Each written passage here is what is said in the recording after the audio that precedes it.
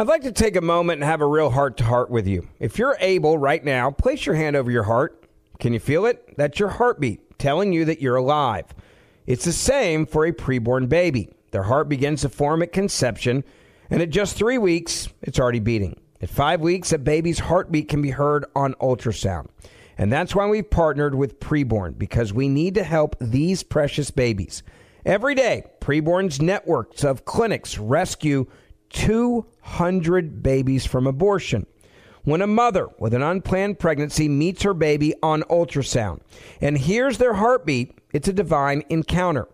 That doubles a baby's chances at life. And by 6 weeks, the eyes are forming. By 10 weeks, a baby is able to suck his or her own thumb. And for just $28, you could be the difference between life or death of a child. All gifts are tax deductible, and I want you to donate.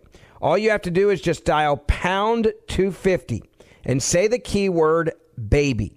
That's pound 250, keyword baby. You can also donate securely at preborn.com/verdict. That's preborn.com/verdict or pound 250 and say the keyword baby. Are you being influenced? If you've watched a blockbuster film in the last decade, there's a chance it's been influenced by the Chinese Communist Party. Here's the reality. The CCP may be running the largest influence campaign in history. In Hollywood Takeover, brought to you by the Epoch Times, investigative reporter Tiffany Meyer reveals how the CCP exerts control over some major studios. Don't miss the most important documentary about Hollywood yet. And for a limited time, you can watch the first 10 minutes for free at HollywoodTakeover.com/Ben. HollywoodTakeover.com/Ben. When you have health insurance, it's easy to forget about your out-of-pocket costs. That can be a lot of money. But are your bills accurate? Well, it's estimated that over 50% of medical bills contain errors. HealthLock can help you. HealthLock technology securely connects with your insurance and flags any overbilling, wrong codes, and fraud. You can even have HealthLock work on your behalf to get money back from select past bills. To date, HealthLock has helped its members save over $130 million. So to save, visit healthlock.com today. That's healthlock.com today. Judy was boring. Hello. Then Judy discovered ChumbaCasino.com. It's my little escape. Now Judy's the life of the party. Oh, baby, mama's bringing home the bacon. Whoa, take it easy, Judy. The Chumba life is for everybody. So go to ChumbaCasino.com and play over 100 casino-style games. Join today and play for free for your chance to redeem some serious prizes. ChumbaCasino.com. No purchase necessary. Void where prohibited by law. 18 plus terms and conditions apply. See website for details. The news cycle always makes it feel like the world is on fire. But sometimes the world is actually on fire, and we have seen riots break out across this country, coast to coast, arson, buildings burning down, all stemming from the killing of George Floyd in Minneapolis. This is now spread out into a much larger movement, much larger action, to the point that National Guardsmen, troops, have been called in to help maintain the peace. Very, very overwhelming for a lot of us. Luckily, we will break down the whole story and what it means. This is Verdict with Ted Cruz.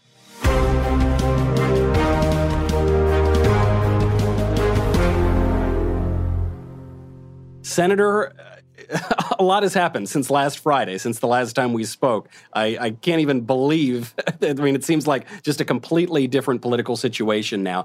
And you see it everywhere, not just on the news. You see it on social media. People, posting various hashtags. And if you don't post a certain hashtag, you're smeared as a bigot and a racist. We're at each other's throats. Literal buildings are on fire. I know you spoke on the Senate floor about this this week. What's your take? Well, listen, this has been a tough week in our nation's history. What we've seen all across the country has been really, really hard. How do you think through this? Well, let's start with some first principles. Don't murder people. Don't hurt people. Yeah. Don't steal from people. When it comes to the Constitution, every one of us has a right to free speech. Every one of us has a right to protest, to speak. But what you don't have a right to do is commit acts of violence. What you don't have a right to do is shatter store windows. What you don't have a right to do is burn police cars. What you don't have a right to do is murder police officers. And so we're seeing all of these come crashing in. It started with something truly horrific. What happened to George Floyd? It was wrong. It was evil. It was grotesque. At this point, all of us have seen those 8 minutes of video. What happened to George Floyd was wrong, and the criminal justice system needs to hold those who violated that, which in that instance was 4 Minneapolis police officers, one who put his knee on his neck and took Mr. Floyd's life grotesquely, and 3 others who stood around and didn't stop him. But then we saw the anger, the paroxysms that came out of that, initially manifest in protest. Now, look, protests are perfectly legitimate. They are quintessentially American. We have the right under the First Amendment to speak out, and to speak out for racial equality, to speak out for equal justice under law. The law should apply to everyone fairly, regardless of your skin color. And the protests calling for standing for racial equality were in the best tradition of America. But then we saw violent criminals. Then we saw terrorists. Then we saw looters and thieves infiltrate these protests and begin wreaking mayhem, begin destroying communities, begin committing acts of violence. And I got to say, to every one of those violent criminals who slipped into the otherwise peaceful protests and began rioting and committing acts of terror, what they did was not only wrong and criminal, it was bigoted. Because what they did is they tried to corrupt a legitimate expression of free speech and a laudable goal, a goal this nation was built on. The proposition that all of us are created equal, they tried to corrupt it, and it was wrong. And I got to say, watching our country burn this past week, it's been horrifying. Well, it has been, and it's got to stop. Senator, I'm actually struck by the simplicity of your observation, because it's something that we actually haven't gotten from the mainstream media. We haven't gotten from a lot of politicians, which is, let's go back to first principles. It's wrong to murder. It's wrong to steal. It's wrong to commit violence against innocent people. It's good to voice your own expressions of anger at injustice. It's good for justice to be served. Still wrong to steal, still wrong to murder. I was watching CNN. That's a statement that I rarely utter, but I was watching CNN, and Chris Cuomo, the brother of the Democratic governor of New York, Chris Cuomo, came out and explicitly defended violent protest, which also known as riots, also known as domestic terrorism. I mean, he said, actually, show me where it says that protests have to be polite and peaceful. Could you show him where it says that, Senator? Well, there is this little thing called the United States Constitution and the Bill of Rights. The First Amendment protects the right of the people to peaceably assemble. It's right there. Actually, peaceably to assemble. Peaceably is right in there. So there's a difference. You can stand up and protest. And by the way, some of the most effective protests in the world have been peaceable, nonviolent protests. I want to touch on Antifa, and I think you've actually honed in here on what lies at the heart of this. It's not just Chris Cuomo going out and saying protests should be violent. It's that Keith Ellison, the Attorney General of Minnesota, held up a photo smiling with a book called the Antifa Handbook, smiling in photos with people in Antifa. Antifa stands for anti-fascist. They don't behave like anti-fascists. I mean, they do in the sense that they behave like radical communists and anarchists. When you march in and violently assault people, you are being fa. You're not anti-fa, you're fa. You've gone full fa here. And, you know, I think the president this week said that he wants to classify them as a terrorist organization. And a very, very basic definition of terrorism, they're using violence against civilians to achieve political ends. It's as simple as it gets. It seems pretty clear. What is the role of Antifa here, and what does it say about the state of our country that you've got elected officials voicing support for them? Well, listen, for 2 years, I've been calling on the Trump administration to designate Antifa as a domestic terrorist organization. I introduced a resolution last year in the Senate calling on Antifa to be designated because they go in and they commit violent assaults, they commit violent attacks, and these typically are young anarchists. They're often rich white college kids Right. who wear masks. And look, they're sitting there with their $1,000 iPhones saying, capitalism is evil, let's burn it all to the ground. And interestingly enough, they're not burning their dorm room to the ground. No. That would be too much. They're going into the inner city and they're burning to the ground the communities that people have to live in. And it's grotesque, it's wrong. And look, Keith Ellison's son is a city council member in Minneapolis. He tweeted out that he stands with Antifa. They're literally burning his city to the ground. And these Democratic politicians, and I'll tell you, if anyone behaved worse than that, it's Hollywood celebrities.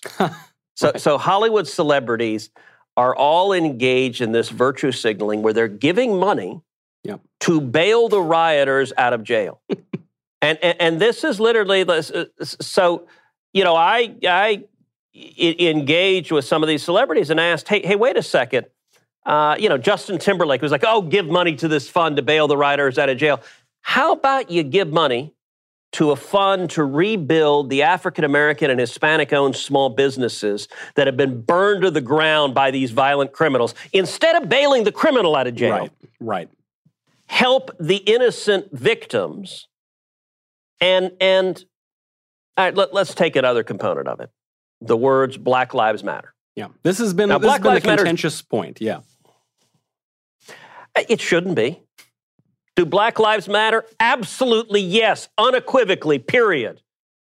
Black Lives Matter, but here's the part that's deemed, you can't say this. You can't say Black this. Lives Matter, Hispanic lives matter, Asian lives matter, white lives matter. Human life matters. Right. And okay, so why is that a political statement? So I actually had this conversation with my daughters today, where they were talking about some YouTuber that raised a bunch of money for BLM. Of course, my daughters already know the acronym BLM. I'm like, so tell me, what does BLM stand for?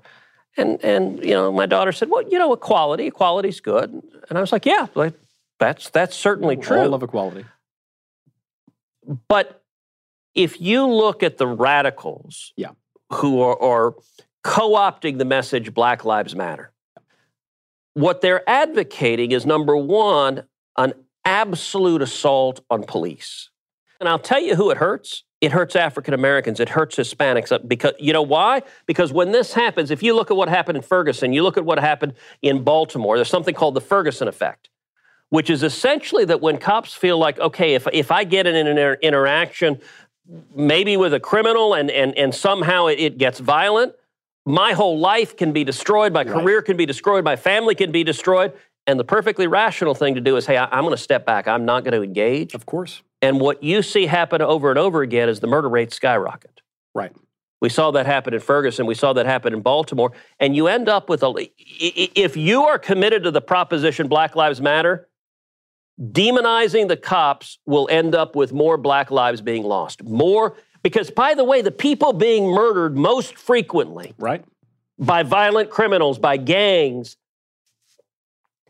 are people in low-income neighborhoods, and often they're African Americans or Hispanic. Well, this is, I think, the key point here, because, people see that phrase Black Lives Matter and they say, if you don't support this organization and the most radical leaders of this organization, then somehow you don't care about Black lives. And the fact is, virtually, statistically, nobody in this country thinks Black lives don't matter.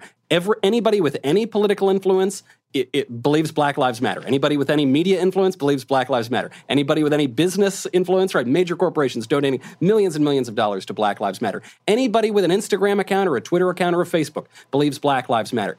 Everybody agrees on this point. But some radicals some people pushing things that are not so great, that are not so popular, are co-opting that very basic message that everybody agrees with and using it to push radical leftist ideas that the vast, vast majority of Americans don't want. And it's so cynical and it's so bullying and it's so intimidating that I think a lot of people are just lost on what to do. So Michael, I'll give an example. One of the agenda items of the radicals that are leading this movement is, to use their phrase, defund the police. This past week, that was tweeted by Hillary Clinton's former press secretary, defund the police. Let me ask you for a second, how good do you think it would be for African-American communities if there were no police officers? Yeah, not great. If just the drug dealers could run free, if the street gangs could run free. It's already, the murder rates are horrific. But how good would it be for your family or mine? How many Americans this week, as you watch the rioting, thought about the right to keep and bear arms? I'm sure the lines are around the block. How many thought about what happens if that mob comes to my house? Right. And that is an extreme agenda, and it's not right. Yeah. You know what? Here's a name the media doesn't want to talk about. David Dorn. David Dorn was a retired police officer in St. Louis, Missouri. David Dorn was shot by rioters. He was protecting the pawn shop. He's a small businessman. He was shot and murdered. David Dorn spent 4 decades serving honorably as a police officer, and David Dorn was murdered by this rioting. And yet the media doesn't want to talk about him. Yeah. If you believe in Black Lives Matter, David Dorn's life matters. Right. I'll give you another name, David Underwood, who was another law enforcement officer who was murdered. Las Vegas, you had another who was also, David Underwood was African-American as well. We had 2 African-American police officers murdered by this rioting, and yet the woke virtue signalers in Hollywood, on CNN, on Twitter, those lives don't matter to them at all. Right. And it's wrong. Look, we should protect everybody's life, and we should have a passion. In this whole racial issue, in this whole issue of the protests and the riots, I mean, in the fact of the riots and the protests, probably the most outrageous cynicism is that just a week ago, we were told, if you go outside to do anything, you're killing grandma, you're endangering people because of the coronavirus. If you go, God forbid, to protest any of the lockdown orders, you are a terrible, no good, awful person. And then this week, we're told by the very same public health experts, by the very same politicians, everybody should go out by the 100,000 to protest in this left-wing narrative. I mean, people look at that, and I think our capacity for outrage just goes out the window. Right. Well, look, one of the more ridiculous hypocrites on this has been Bill de Blasio in New York, who de Blasio was asked this last week, so if you can come and protest and get much, much closer than 6 feet apart, can we go to church? Can we go to synagogue? And de Blasio said, no. Because there's a history of racial discrimination in America, but there's no history of religious discrimination. What utter crap, by the way. Right, just not true. I mean, you want to talk about millennia of racial discrimination, yes, but of religious persecution. Right. I mean, we are in a country that was literally founded by people fleeing religious persecution. You look at the pilgrims who arrived here. They arrived to come to a land where they could practice their faith. And by the way, you want to talk about people persecuted for faith. You look at the Jewish community in New York City, who de Blasio has singled out for persecution over and over and over again. Jews in World War II, 6 million Jews were murdered in the Holocaust.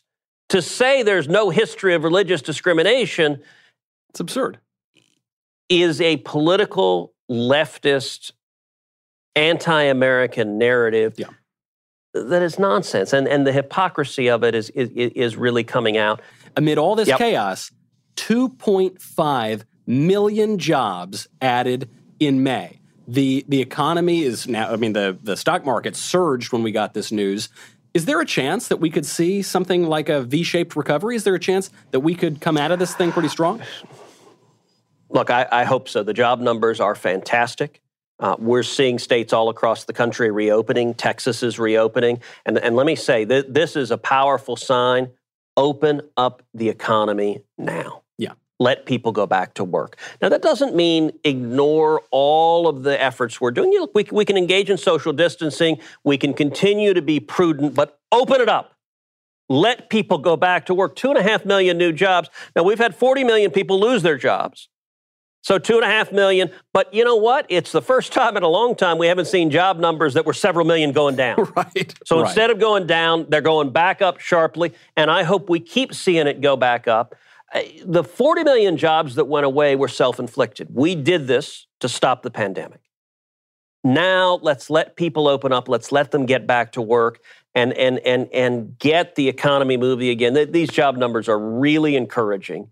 And we need to keep moving in that direction. That's great news. And before we get to mailbag, because I do want to hit the mailbag, there is one more story on the subject of destruction that I've got to get back to.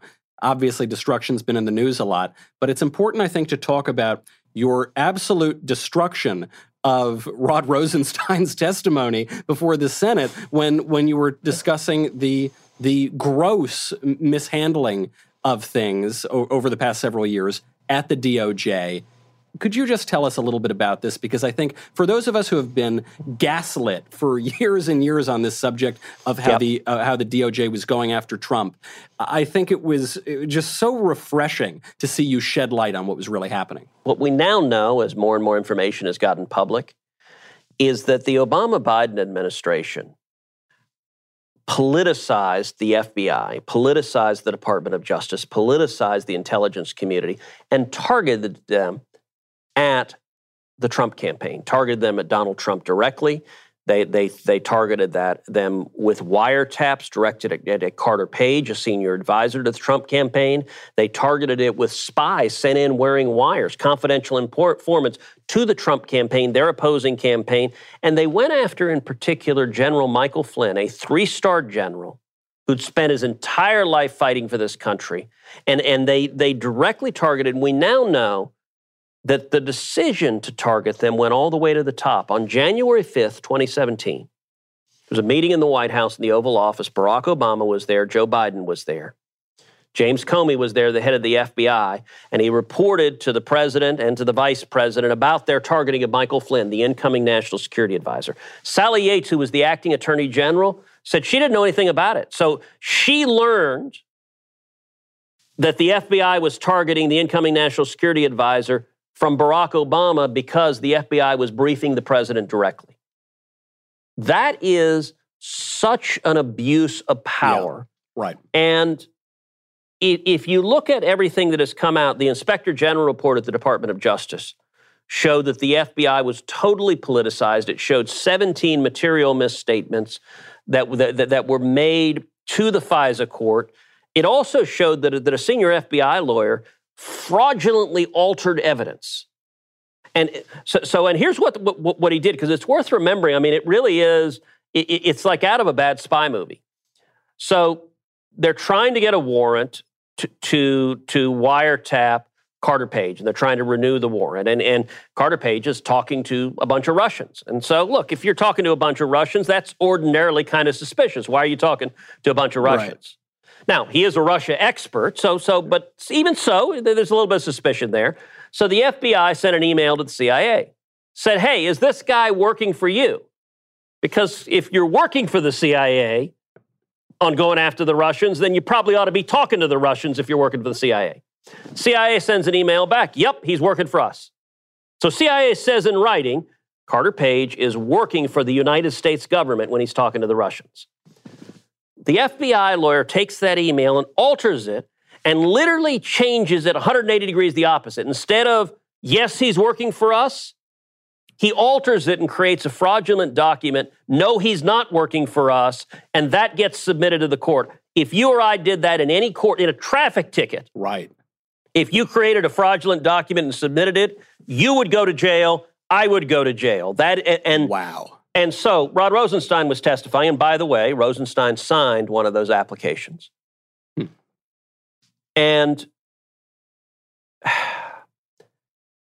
I laid out that history that I just walked through, and I said, listen, you were coming into a deeply politicized, corrupted law enforcement environment. There are two and only two possibilities. One, you were complicit in the weaponization of law enforcement against one political party, or you were grossly negligent. Those are the only two choices. And what we walked through, I said, look, did you know about the Steele dossier that was the basis of this whole application? The principal witness behind it said, oh, it's not reliable. It was all just a bunch of guys talking at a bar. It's not reliable. Did you know that? No. Did you know that there was a bunch of exculpatory information? No. Did you know that this lawyer had fraudulently created this document? No. Did you know that the guy was working for the CIA at the time? No. Did you know that the DNC, the Democratic National Committee, had paid for this Oppo research pile of lies? No. And Rosenstein just didn't ask any of it. He was just a rubber stamp. He just said, well, the FBI told me that, so I just listened to them. And what it raised, now it's interesting, Rosenstein testified, he said if he knew what he knew now, he never would have signed it. He would not have approved the wiretap. That now means the next step is to go ask people like James Comey, go ask people like Andrew McCabe, the deputy at the FBI, because there were people lying and complicit, and the responsibility, I believe, goes all the way to the top. Yep. And I got to say in this hearing, one of the most interesting things, Michael, Senate Democrats so desperately wanted to change the topic. I bet they did. I mean, you could see the panic. No, don't ask. They just didn't care about law enforcement being abused. And look, I understand why. Joe Biden is their nominee. Yeah. They don't want anything that touches Joe Biden. They want zero fault, and they've elevated Obama to sainthood. So in their narrative, Obama could never do anything wrong. And Biden is their only hope. Yeah. But I got to say, so I asked this week, yesterday actually, at a Senate hearing, I said, look, what would you guys think if Donald Trump did exactly what Obama and Biden did? What would you think if Donald Trump today sent the FBI to wiretap the Joe Biden presidential campaign? Right. What would you think today if Donald Trump sent in FBI spies wearing wires to the Joe Biden presidential campaign?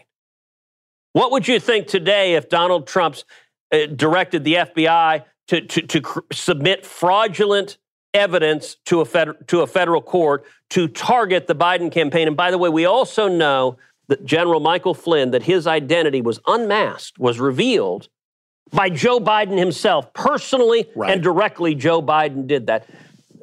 That's stunning. And I got to say also, so one of the things that became public in recent weeks, there's an email from Susan Rice. It's dated January 20th, 2017. Now, Michael, you and I both know what that date is. That is the date Donald Trump was being sworn in. So Susan Rice is the National Security Advisor. She's on her way out. Now, think about it. Usually your last day in the office, what are you doing? You're packing up your desk. To take the photos down. You're picking up the plant, take the photos down. She sends an email to herself. Now, just pause to think for a second. Your last day in the office, what do you want to do? You send an email to yourself. It's one of the funniest CYA emails you've ever read. She says 3 times that President Obama has directed this investigation into Flynn. And she says 3 times, it's by the book. By the book, by the book, by the book. The only reason you send that is you're sitting there going, oh, crap, the new guys are going to come in and they're going to find out about all this. Right. Let me write an email to say, we're doing everything by the book.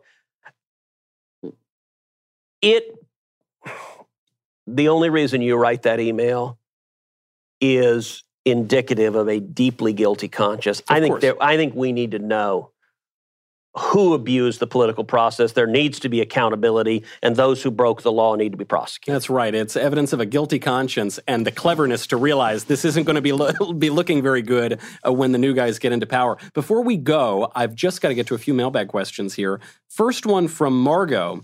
Why are you two still socially distancing? Go get a cigar together. Senator, your thoughts? Damn straight. Come to D.C. next week. We'll film. That works for me. All right. John asks, what are the effects this will have on the 2020 election? Do you think this hurts Trump more or Biden? I don't know. I think 2020 is incredibly volatile. Yeah. I think it depends, number one, on what happens with coronavirus. If the numbers suddenly start skyrocketing, that is really bad for America, but that's also probably bad for Trump as well. Number two, what happens with the economy?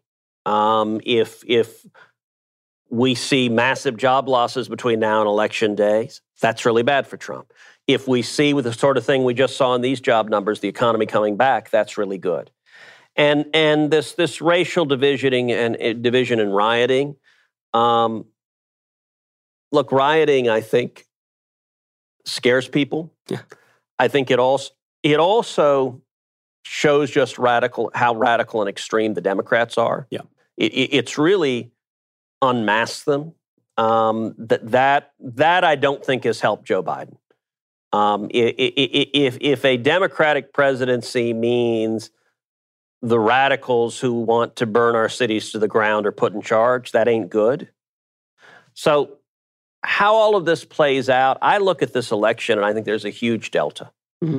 What I hope we will see is the economy coming back, optimism coming back, hope and the promise of America. And if that's the case, we could see a really good election. We could see the president reelected by a big margin. We could see the Republican majority in the Senate grow, and we could see Republicans taking the House. That's what I hope will happen, that people will look at this craziness of Nancy Pelosi and the extreme radicalized left and say, we don't want any of that. But this is uncharted territory, yeah. and so if things go really badly, we could end up with a terrible election too. Right, uncharted territory in many ways. Daryl asks, what's your take on the use of military personnel to help quell the riots? I know your Senate colleague, Tom Cotton, got the New York Times in a lot of trouble because he weighed in on this, and some of the younger Times staffers were very upset by it. Well, okay, so let me take two different issues there because they're both worth addressing.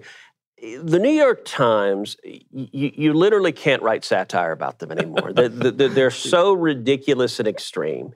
So Tom Cotton wrote an op-ed in the Times that said, send the troops in, advocated for sending in the military to bring peace to the cities. And the New York Times began to have an epileptic fit. Like their reporters began trembling, and one after the other, they were triggered. Yeah. And they were mad. How dare you publish this view? This view is violence to me. And you've got reporters, you remember the old archetype of the tough, grizzled reporter, chain smoking, was going to speak truth to power, was going to uncover whatever's going on. Oh, yeah. You've now got these pansies who are reporters that are just like, Mommy, scary words, hide me from the scary words. Like, okay, if you disagree with Tom Cotton, all right, buckaroo, here's a crazy idea. Man up and argue why you think he's wrong. That's okay. Write your own op-ed. That's called free speech. And by the way, listen, I actually think Tom, I don't agree with everything Tom said. I mean, you actually look at the substance of it. How do you keep cities safe in terms of how it operates under the law? The first line of defense are our police officers. It's why I'm so vigorous in saying, don't undermine our cops. Yeah. Let law enforcement do its job. We've seen a lot of Democratic politicians basically tying police officers' hands behind their back, preventing them from keeping cities safe. And so the first line of defense are the police. The second line of defense is the National Guard. And so if the police are overwhelmed, you can call up the National Guard. That provides an additional wave of strength. And the military is available. Look, there is a long tradition of the military in a case of violent insurrection, in a case of rioting coming in. But the military is the third and final step. And so I think there's some Republican politicians that are showing how tough they are by saying, send in the Marines on day one. Well, Look, if we need to, yes, we need to do whatever is needed to keep people safe. But let's start with not handcuffing the police officers and let them actually protect our communities. And the military should only be a last resort, I believe. Right. Fair point. Much more. We'll have to leave it there. We'll have to wait until the next episode. But Senator, if that Stogie invitation is real, I will call the airline right now. I will book a ticket and I will see you in D.C. Together, You and I are going to light some fires. That works for me. See you on the East Coast, Senator. I'm Michael Knowles. This is Verdict with Ted Cruz.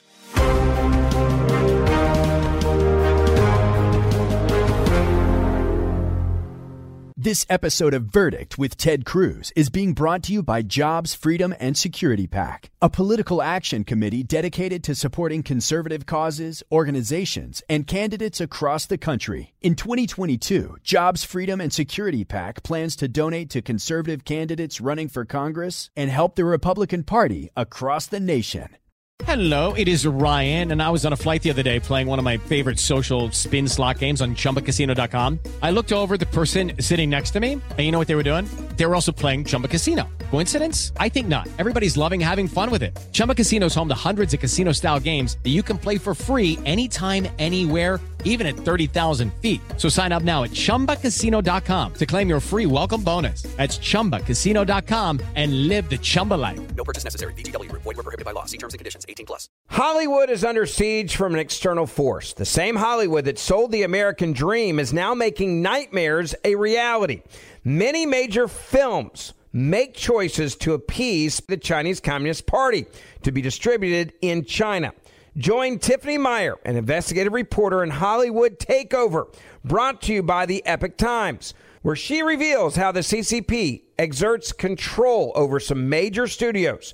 Don't miss the most important documentary about Hollywood yet. For a limited time, watch the first 10 minutes for free at HollywoodTakeover.com/Ben. HollywoodTakeover.com/Ben. Ben Ferguson here, and if you're an accredited investor, U.S. oil and gas should be a part of your investment portfolio. And I want you to visit LabradorEnergy.com. Beyond the possibility to invest in a sector that historically delivers sound returns, when you invest with Labrador Energy, you may be able to structure your investments to offset active or passive income. According to many sources, U.S. oil and gas drilling remains one of the best tax-advantaged income investments available. Visit LabradorEnergy.com. You may be able to reduce your tax liability while investing in a sector that historically delivers sound returns. Learn more now at LabradorEnergy.com today. Offer for accredited investors only. Past performance is no indication of future results. Investing involves risk. Consult your legal, tax, and financial advisors and read the prospectus before making any investment decisions. Visit LabradorEnergy.com for the prospectus and more information. So a couple years ago, I hit 40 years old, and man, did things change. I didn't have the same strength and vitality that I had before, and I didn't have what I wanted, and that was the ability to work out and have a blast doing it. So then the pounds started packing on. Well, thank goodness I found Choq, CHOQ, and they're helping real American men just like you maximize your masculinity by boosting your testosterone levels up to 20% over 90 days. Now, I've been taking the Choq Vitality Stack for over a year now, and not only am I working out, I've now lost 50 pounds. So if you're ready to maximize your masculinity today, go to Choq, CHOQ.com, and use promo code Ben for a massive discount on any Choq subscription for life. CHOQ.com, code Ben, limited time offer. Subscription is cancelable at any time. Choq.com.